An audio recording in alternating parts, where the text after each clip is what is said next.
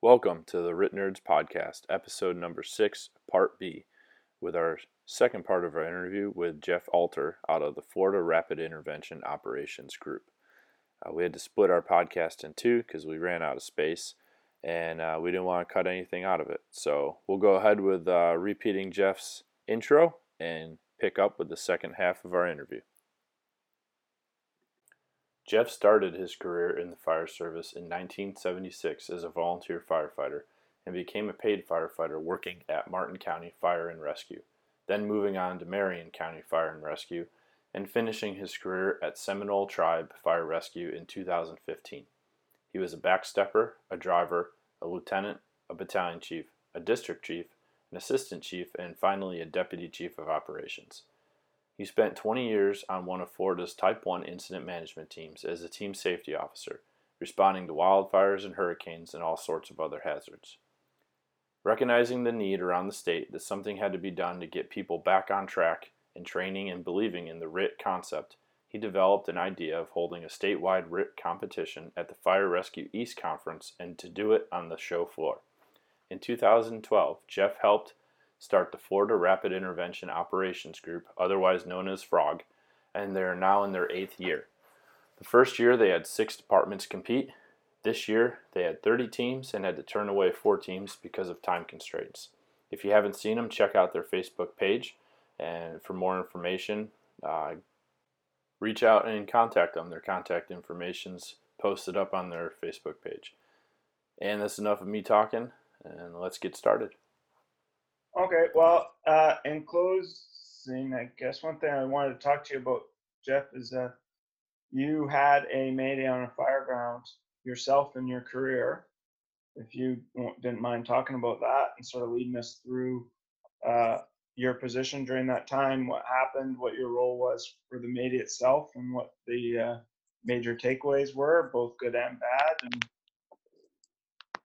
well, this particular, let me see. This particular one was an apartment building.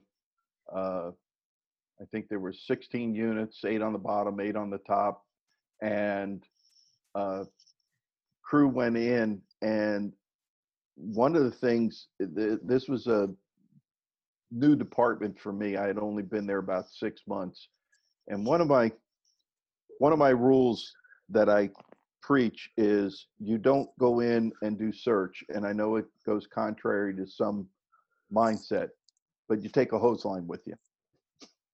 And these guys went in to do a search on the bottom floor in an apartment that was the fire and they got hit with a flashover and didn't have a hose line with them. And they declared a mayday. We were able to, they were almost, by the time that we were able to get RIT to the door, they were right at the door. So it was basically just reach in, grab them and pull them out. They were minor injuries, nothing serious. But the lesson learned from that was 2 things. One, why I preach taking a hose line with you. Number 2, the biggest thing was that the RIT team worked exceptionally well, because when they got off the truck, they had all their gear on, they had their mask on, and they were standing at the door with actually right outside the door with another charged hose line. So, they did their job. My old department had an issue. Now it's 2010, I think it was. So it's 10 years ago. Firefighter, they were doing a search in a thing, and we had just finished. I had left that department in 2008, but in 2007 we did a year's worth of training at an old abandoned Holiday Inn. Nice. And we spent almost a month on RIT training. Beautiful. Ron knows all about acquireds. I don't. Yeah. Well, we weren't allowed to burn the building, but we were able to do anything we wanted to because they were going to take it all down to the ground, but we weren't allowed to Fantastic. put fire in it. So we set up a couple of RIT scenarios, and every night we did our training at night, which is really cool. And we did even some of the training where the ladder was working, doing something. They were doing ventilation, and then somebody declared a mayday, and they came to a window, and the ladder had to quickly reposition, and they had to come down the ladder. So we gave our ladder trucks a lot of work on, repositioning and doing stuff. But they had a kid get up to the top of the stairwell, and the fire flashed, and he panicked, and he ripped his mask off, and he was severely burned. His crew saw it, and they called the mayday, and the team outside had him out in under 3 minutes. Wow. That's good. And the reason being is, and I was told by the guy that was leading the RIT team, he credited back to the training that they'd done. You cannot overemphasize enough training, realistic training that doesn't just teach you the skill, but also embeds it in your memory so that it becomes second nature. It's, I don't know, are either one of you guys medics? I am not. Okay. Well, We do first aid, but we don't do, we're not paramedics. We don't transport patients here. Yeah, just EMT, first responder type Yeah. deal. Well, okay, take even your EMT skills. When you first get your license and everything, you look at patients and you're strained like hell the first year trying to remember everything. The Right. second year it gets really easy. The third year you can walk in and, okay, this guy's having difficulty breathing. This is this. It becomes second nature to you. Think about that. Just like on the fire side, when you pull up and you look at a structure, you've learned how to read smoke over the years. You can tell if this is in the incipient phase or this is free burning or things like that. Well, it's the same thing with RIT.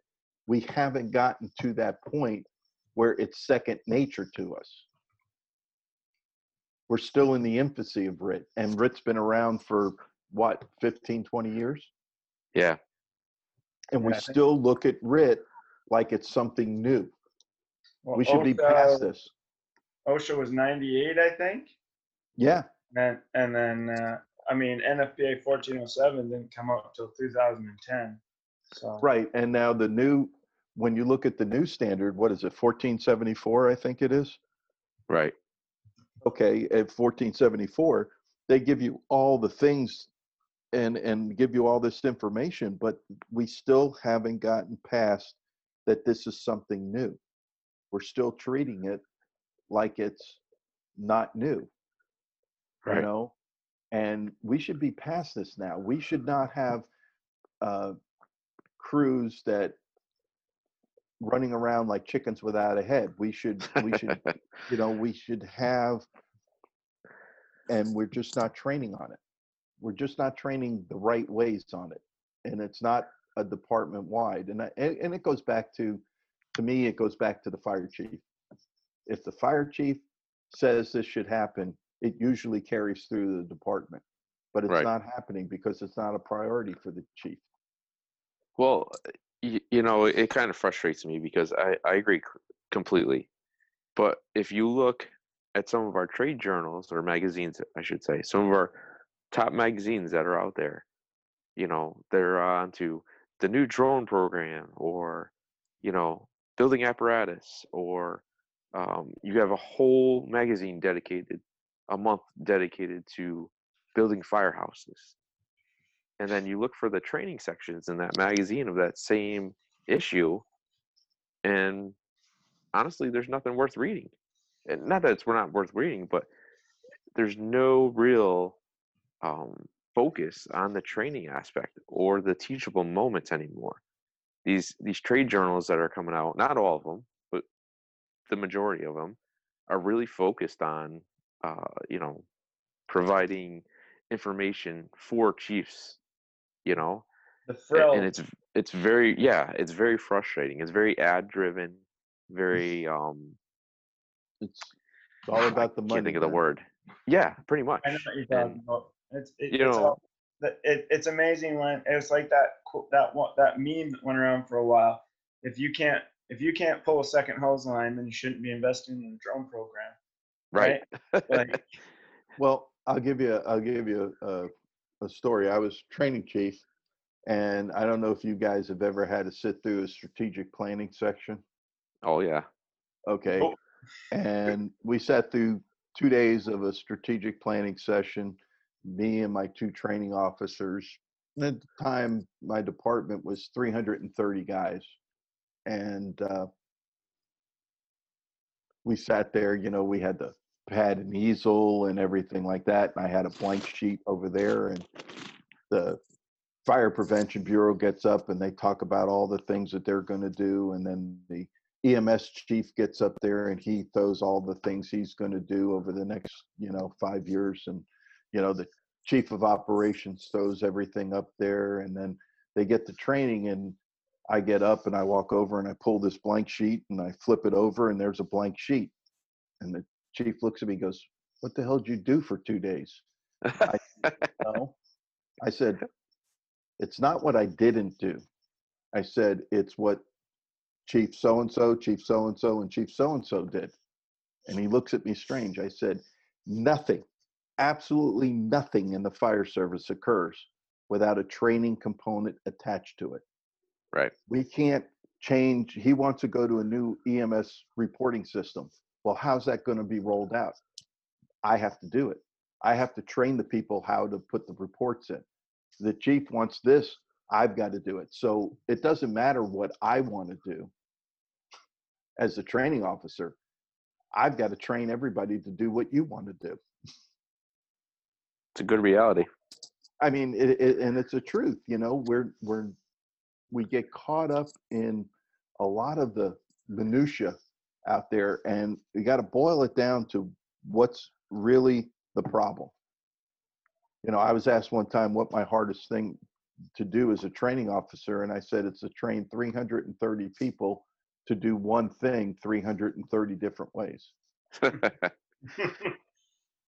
yeah, it does all. I mean, we keep coming back to, right. It's training, training, training, training Yep. realistically, training enough. You see it everywhere. Like you're talking about, Ron. We're getting so carried away. It comes down even to apparatus now. When you look at them, people are buying these trucks for all hazard response, and then you look at it and go, well, the hose is in a terrible place to deploy. You've got your 2.5. The only 2.5 you can get is 12 feet in the air. I mean, you got people climbing on bumpers in order to actually get to any 2.5-inch hose lines. You've got Yep. like it's crazy that we've started to. It always baffles me that we go to these salespeople and we let them dictate to us the rigs, the tools, and everything else. But a lot of the time, those salespeople have no experience in the field. Like, it just seems baffling to me that we let people who don't do any of the stuff we do tell us what we need, rather than us going to them and saying, hey, wait a minute. I need this, this, and this. Get it for me, or I go somewhere else. Like, Yeah. It's crazy. And It, it baffles me on how many people you encounter that are uncomfortable in SCBA. What does that tell you? If you're uncomfortable in SCBA, you need that to do your job, let alone anything else. You right. can't do your job without an SCBA. That thing should be like the back of your hand. You should put it on and not even notice it's there. You should be so comfortable with it. Yeah, it's Right. crazy. Absolutely. And we find this in our training that we do for our competition, that guys do not understand their air packs. Yeah. Well, not even that. It goes back to, I think, sometimes with our gear. Understanding the limits of your gear, including your pack. What can you really do with it to accomplish certain things? And Well, don't get me started on that one. well, When I started in the fire service, I did have a leather helmet, but I had hip boots oh and I yeah, had a long canvas coat. And whenever I went into on a structure fire, I had something that protected me. It was called my ears. because I knew when I was getting in trouble. Yep. Today, we cocoon firefighters in gear that withstands 1,500 degrees. They've got Nomex hoods, they got gloves, they got everything, that withstands all this. And we're going deeper into structures, and we haven't changed our tactics to keep up with the technology that we have created.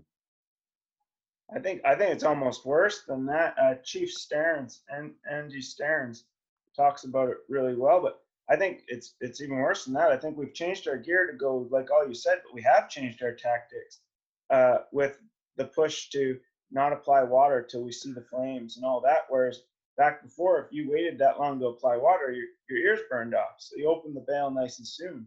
Like Aaron Fields and so many others are getting back to that, saying, "Hey, we got to open that line. We can't wait to feel the heat because, as you say, Jeff, we feel it too late now because of our gear. We need to understand that bail needs to open a lot sooner than the latest generation or two of firefighters was ever taught. Like I was specifically see crawl through the heat, crawl, then open it later. And it wasn't until recent years, last 5-6 years, from people like Aaron Fields and that explaining it the other way. Like, are you crazy? Like, no. So I think it's almost worse. We changed our tactics and our gear, but we changed our tactics to a worse situation. Not only are we saturating our gear in tons of heat now and not cooling the fire, but that means we're not cooling the fire for anybody that's in the building that we're there to help as soon as we could. So I agree with you wholeheartedly that PPEs, it's great. It got so much better for us, but it allowed us to get complacent and forget our objective a little bit. And there's a strong push now by so many people out there to come back around to that water application, which is fantastic. Right. And I think it's taken hold. But I'm so old school on many things, but to me, smoothbore nozzles have their place. And I may be controversial in this. If I'm looking at a high rise or I'm looking at a long hallway in an apartment building, the smooth bore, to keep the puppies, wuppies, and guppies out of my line. But give me a good combination nozzle, and I'll fight more fire than most people with a smooth bore will ever think about, because I know I was trained how to use it properly. We've gotten away from training. You can always bring everything. It goes full circle back to our training. Right. I'm sorry. It just, to me, if I was going to start a fire department today, the first thing I would do is hire a training division. That's the most important thing. Because good point. Very good point. Because who gets bastardized the most in every department? Fire prevention and training. Yep. They get cut the first. Yep. And let me tell you something. That's where the rubber meets the road. If guys aren't trained to do their job, I don't want to belabor it, but the young man, everybody's younger than me, that took my job in my old department, they've got a really big area that they use for training. It's undercover, and I asked them if I could set the maze up there so I could do some maintenance work. And the chief was all about it and everything like that. So we did, and I said, well, I'll tell you what, I don't need this thing until January. So for July and August, you guys can practice in the maze, and train with it. And I'll spend some time with you and show you how everything works. This is my old department, and I was gone 8 years. Everybody that went on that course died. They all ran out of air. They never even made it to the victim, and they ran out of air because of the new policies that not this fire chief that's there now, but the old fire chief that was after me put in place. They didn't do any fire training. None. Remember, 85% of what we do is routine, mundane crap. 14% is, hey, you know what? We got to really work a little bit. 1%, oh my God. And that Right. 1% is what kills firefighters. I don't care if it's an EMS call, hazmat call, or a fire call. That Absolutely. 1%, and we're not training on that 1%, because if you train on that 1%, the other 99, it's easy. It's a Yeah, great perspective. it goes back to Dennis Laguerre has a great, I always refer to him when we sort of get down this. He talks about the naturalization of deviancy. And if we determine success as essentially, as we determine success as everybody went home and the fire went out, then we aren't progressing or changing. I mean, technically, under that definition, we could let the whole city burn down, but as long as we evacuated everyone, then it was a good fire because, hey, the fire went out because the city burned down. There's nothing left to burn. Nobody got hurt because we evacuated everybody.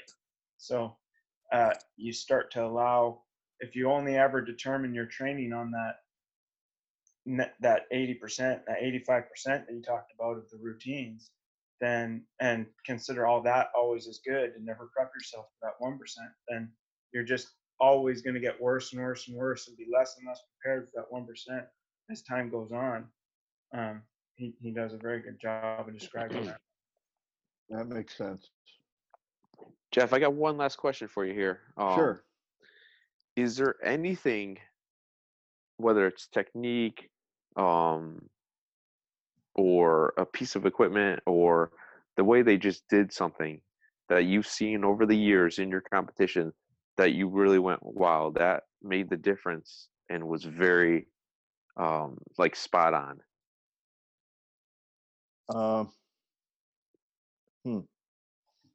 There's been a lot.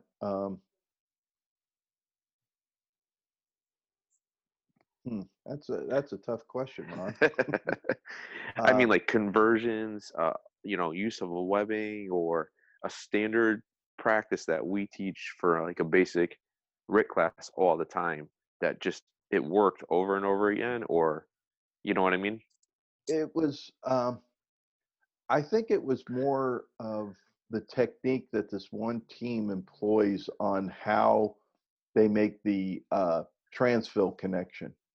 Okay. They really have they have it down pat, because as we were saying earlier, if you're sitting around the kitchen table, it's easy to make the connection. But when you've been crawling through and working, your physical dexterity and gloves is totally different.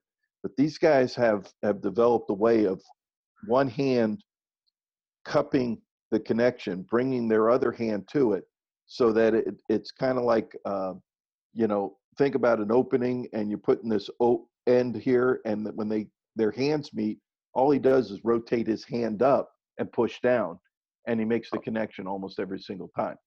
Really? Yeah. Instead of, trying to, your hand is shaking because of, all the physical things like that, and you're trying to hit this target, the guy cups his hand around it and basically gives him a target. He knows where it is because he's got his hand on it first.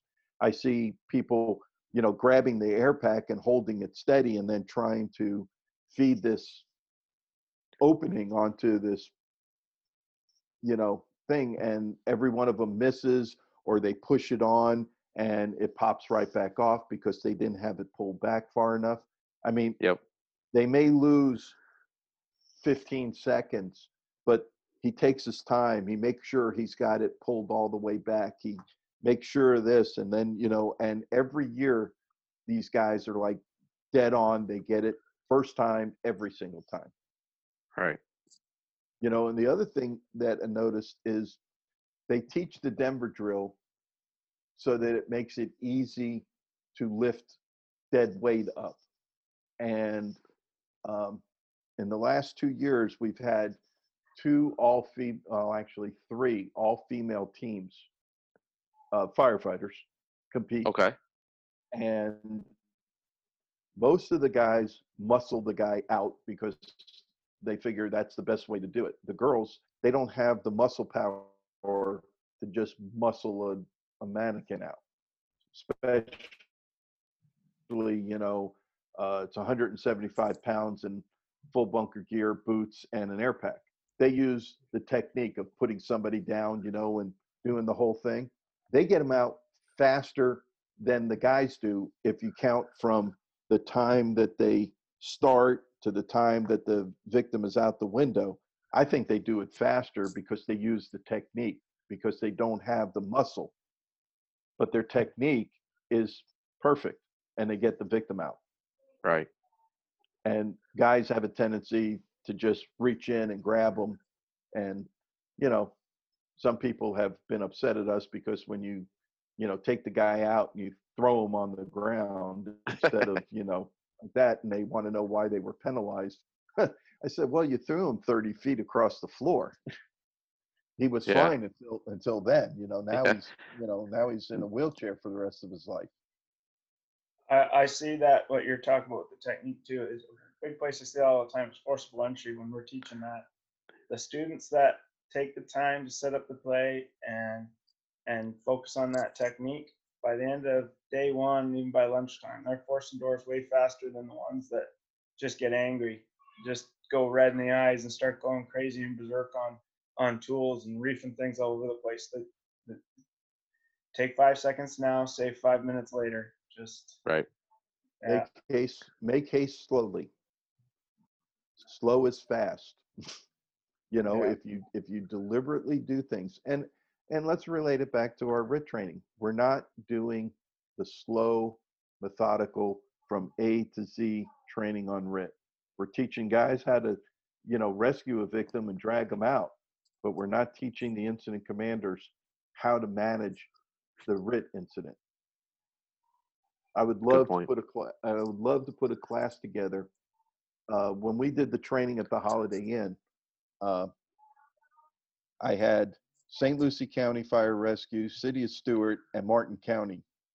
And we had 42 firefighters at the training rotation, 3 battalion chiefs.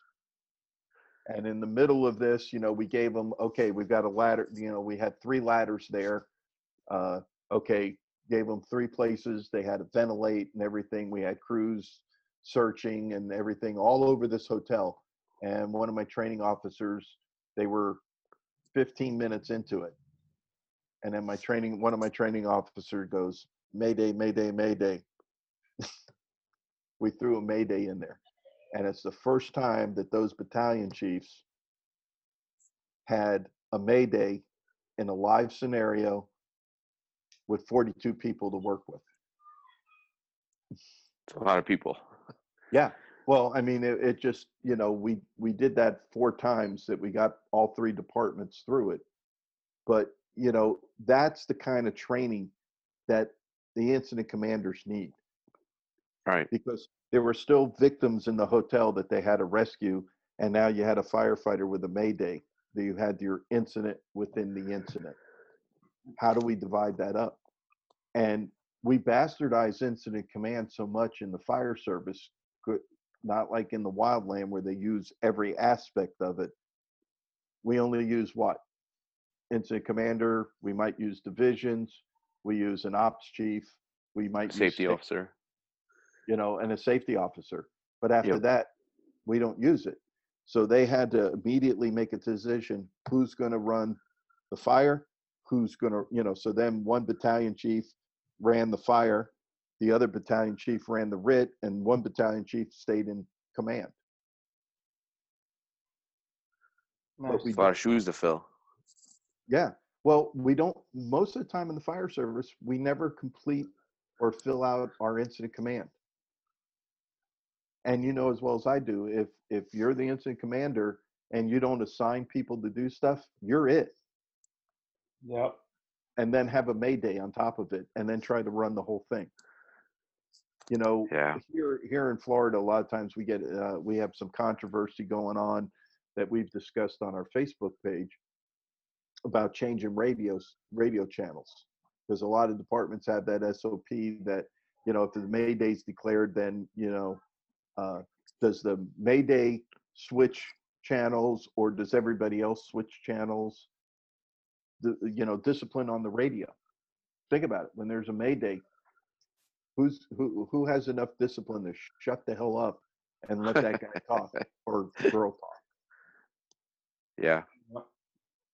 I often fight with this too. I have great discussions with some of my friends about it. Are we changing channels? Are we not changing channels? Who's changing channels if we are? And I'd like to hear your thoughts on it. But mine are the Mayday firefighters already so focused on either trying to get themselves out or get that information out in the form of a Mayday, or they're unconscious or trapped and they can't get that information out. All they can do is hit their man down button. So how are they going to be, or why would they be changing channels?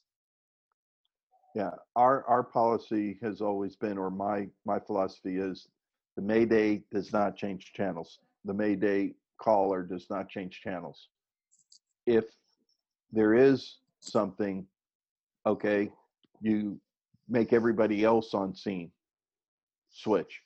One of the things that I instituted at one of the departments was, if there was a Mayday called, if there were two blasts of the air horn, if we weren't fighting fire at the time, or have, to protect the Mayday, everybody had to evacuate and come to the command post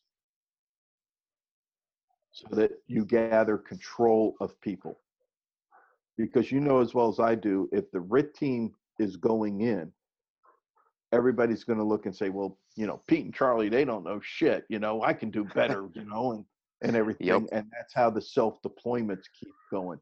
But if you bring them to a point and make them stand there, and then you give them job assignments, that's the key, is give people something to do so they're not standing around.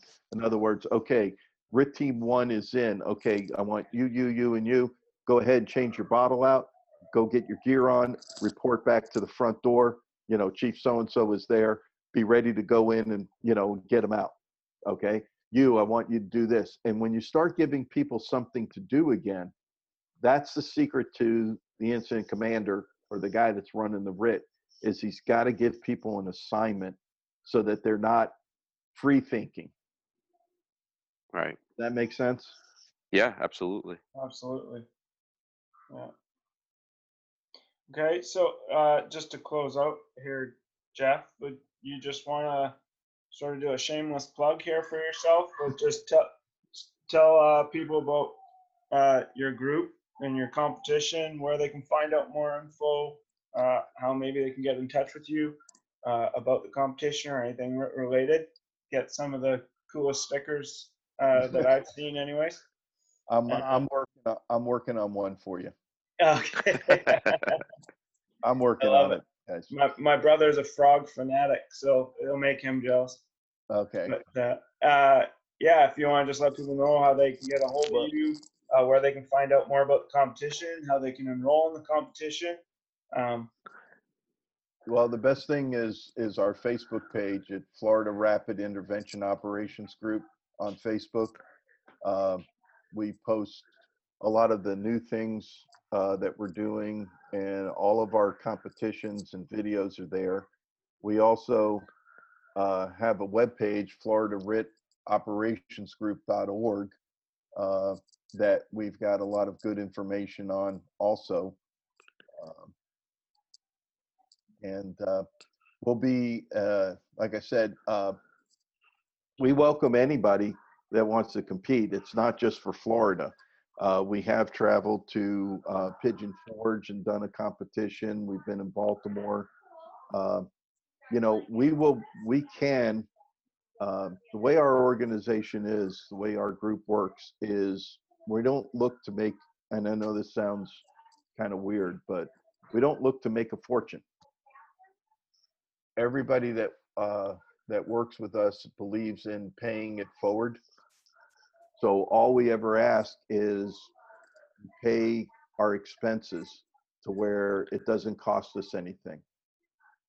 So you wanted me to go to Texas and put a program on in Texas, we'll come out and put a program on, but we just don't want to come out of pocket for it.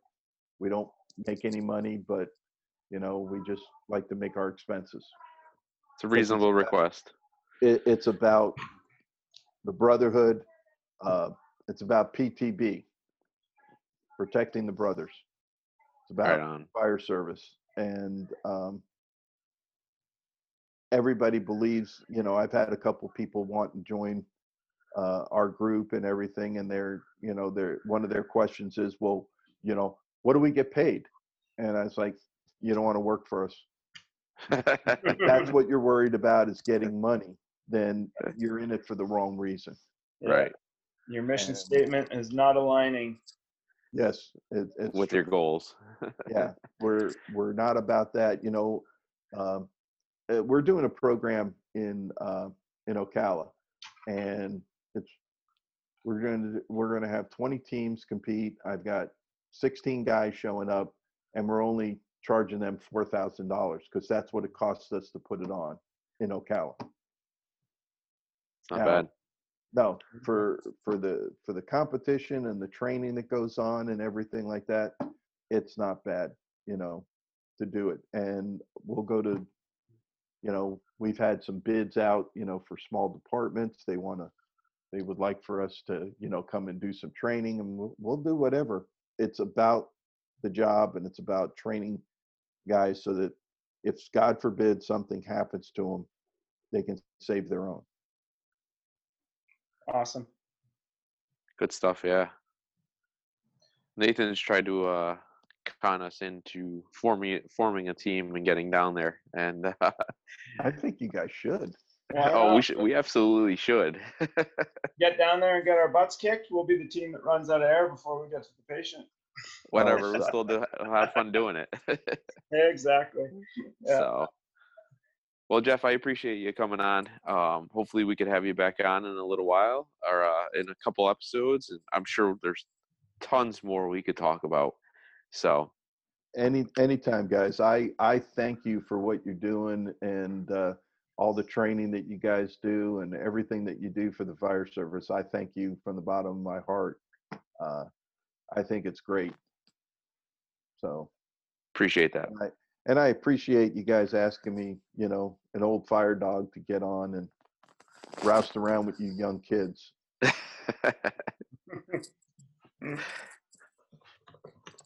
James, you back? Yeah, just jumped on. I caught the tail end there, but it sounds like you guys had a good discussion. I'm excited to actually listen to it when I get into the editing mode here. But yeah, thank you, Jeff, for being our first guest. It's been good to listen to you and hear where everything started with your program. And I look forward to having you on again in the future and actually getting to stay on the whole conversation.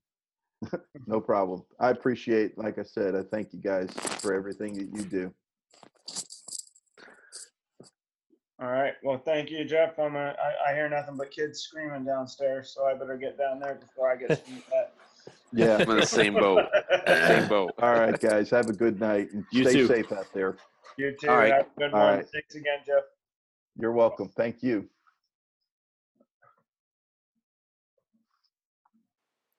All right. Thanks, everyone, for listening to the podcast. We hope you enjoyed our interview with Jeff. If you're looking to get in touch with Jeff, you can reach him on Facebook, and you can also check out the Florida Rapid Intervention Operations group page on Facebook. Sign up for next year's competition when the registration starts, and maybe we'll do a little meet and greet down there next year and set up a booth, and we'll watch the competition. Maybe the RIT nerds will even take part. We'll see what happens. Take care, everyone.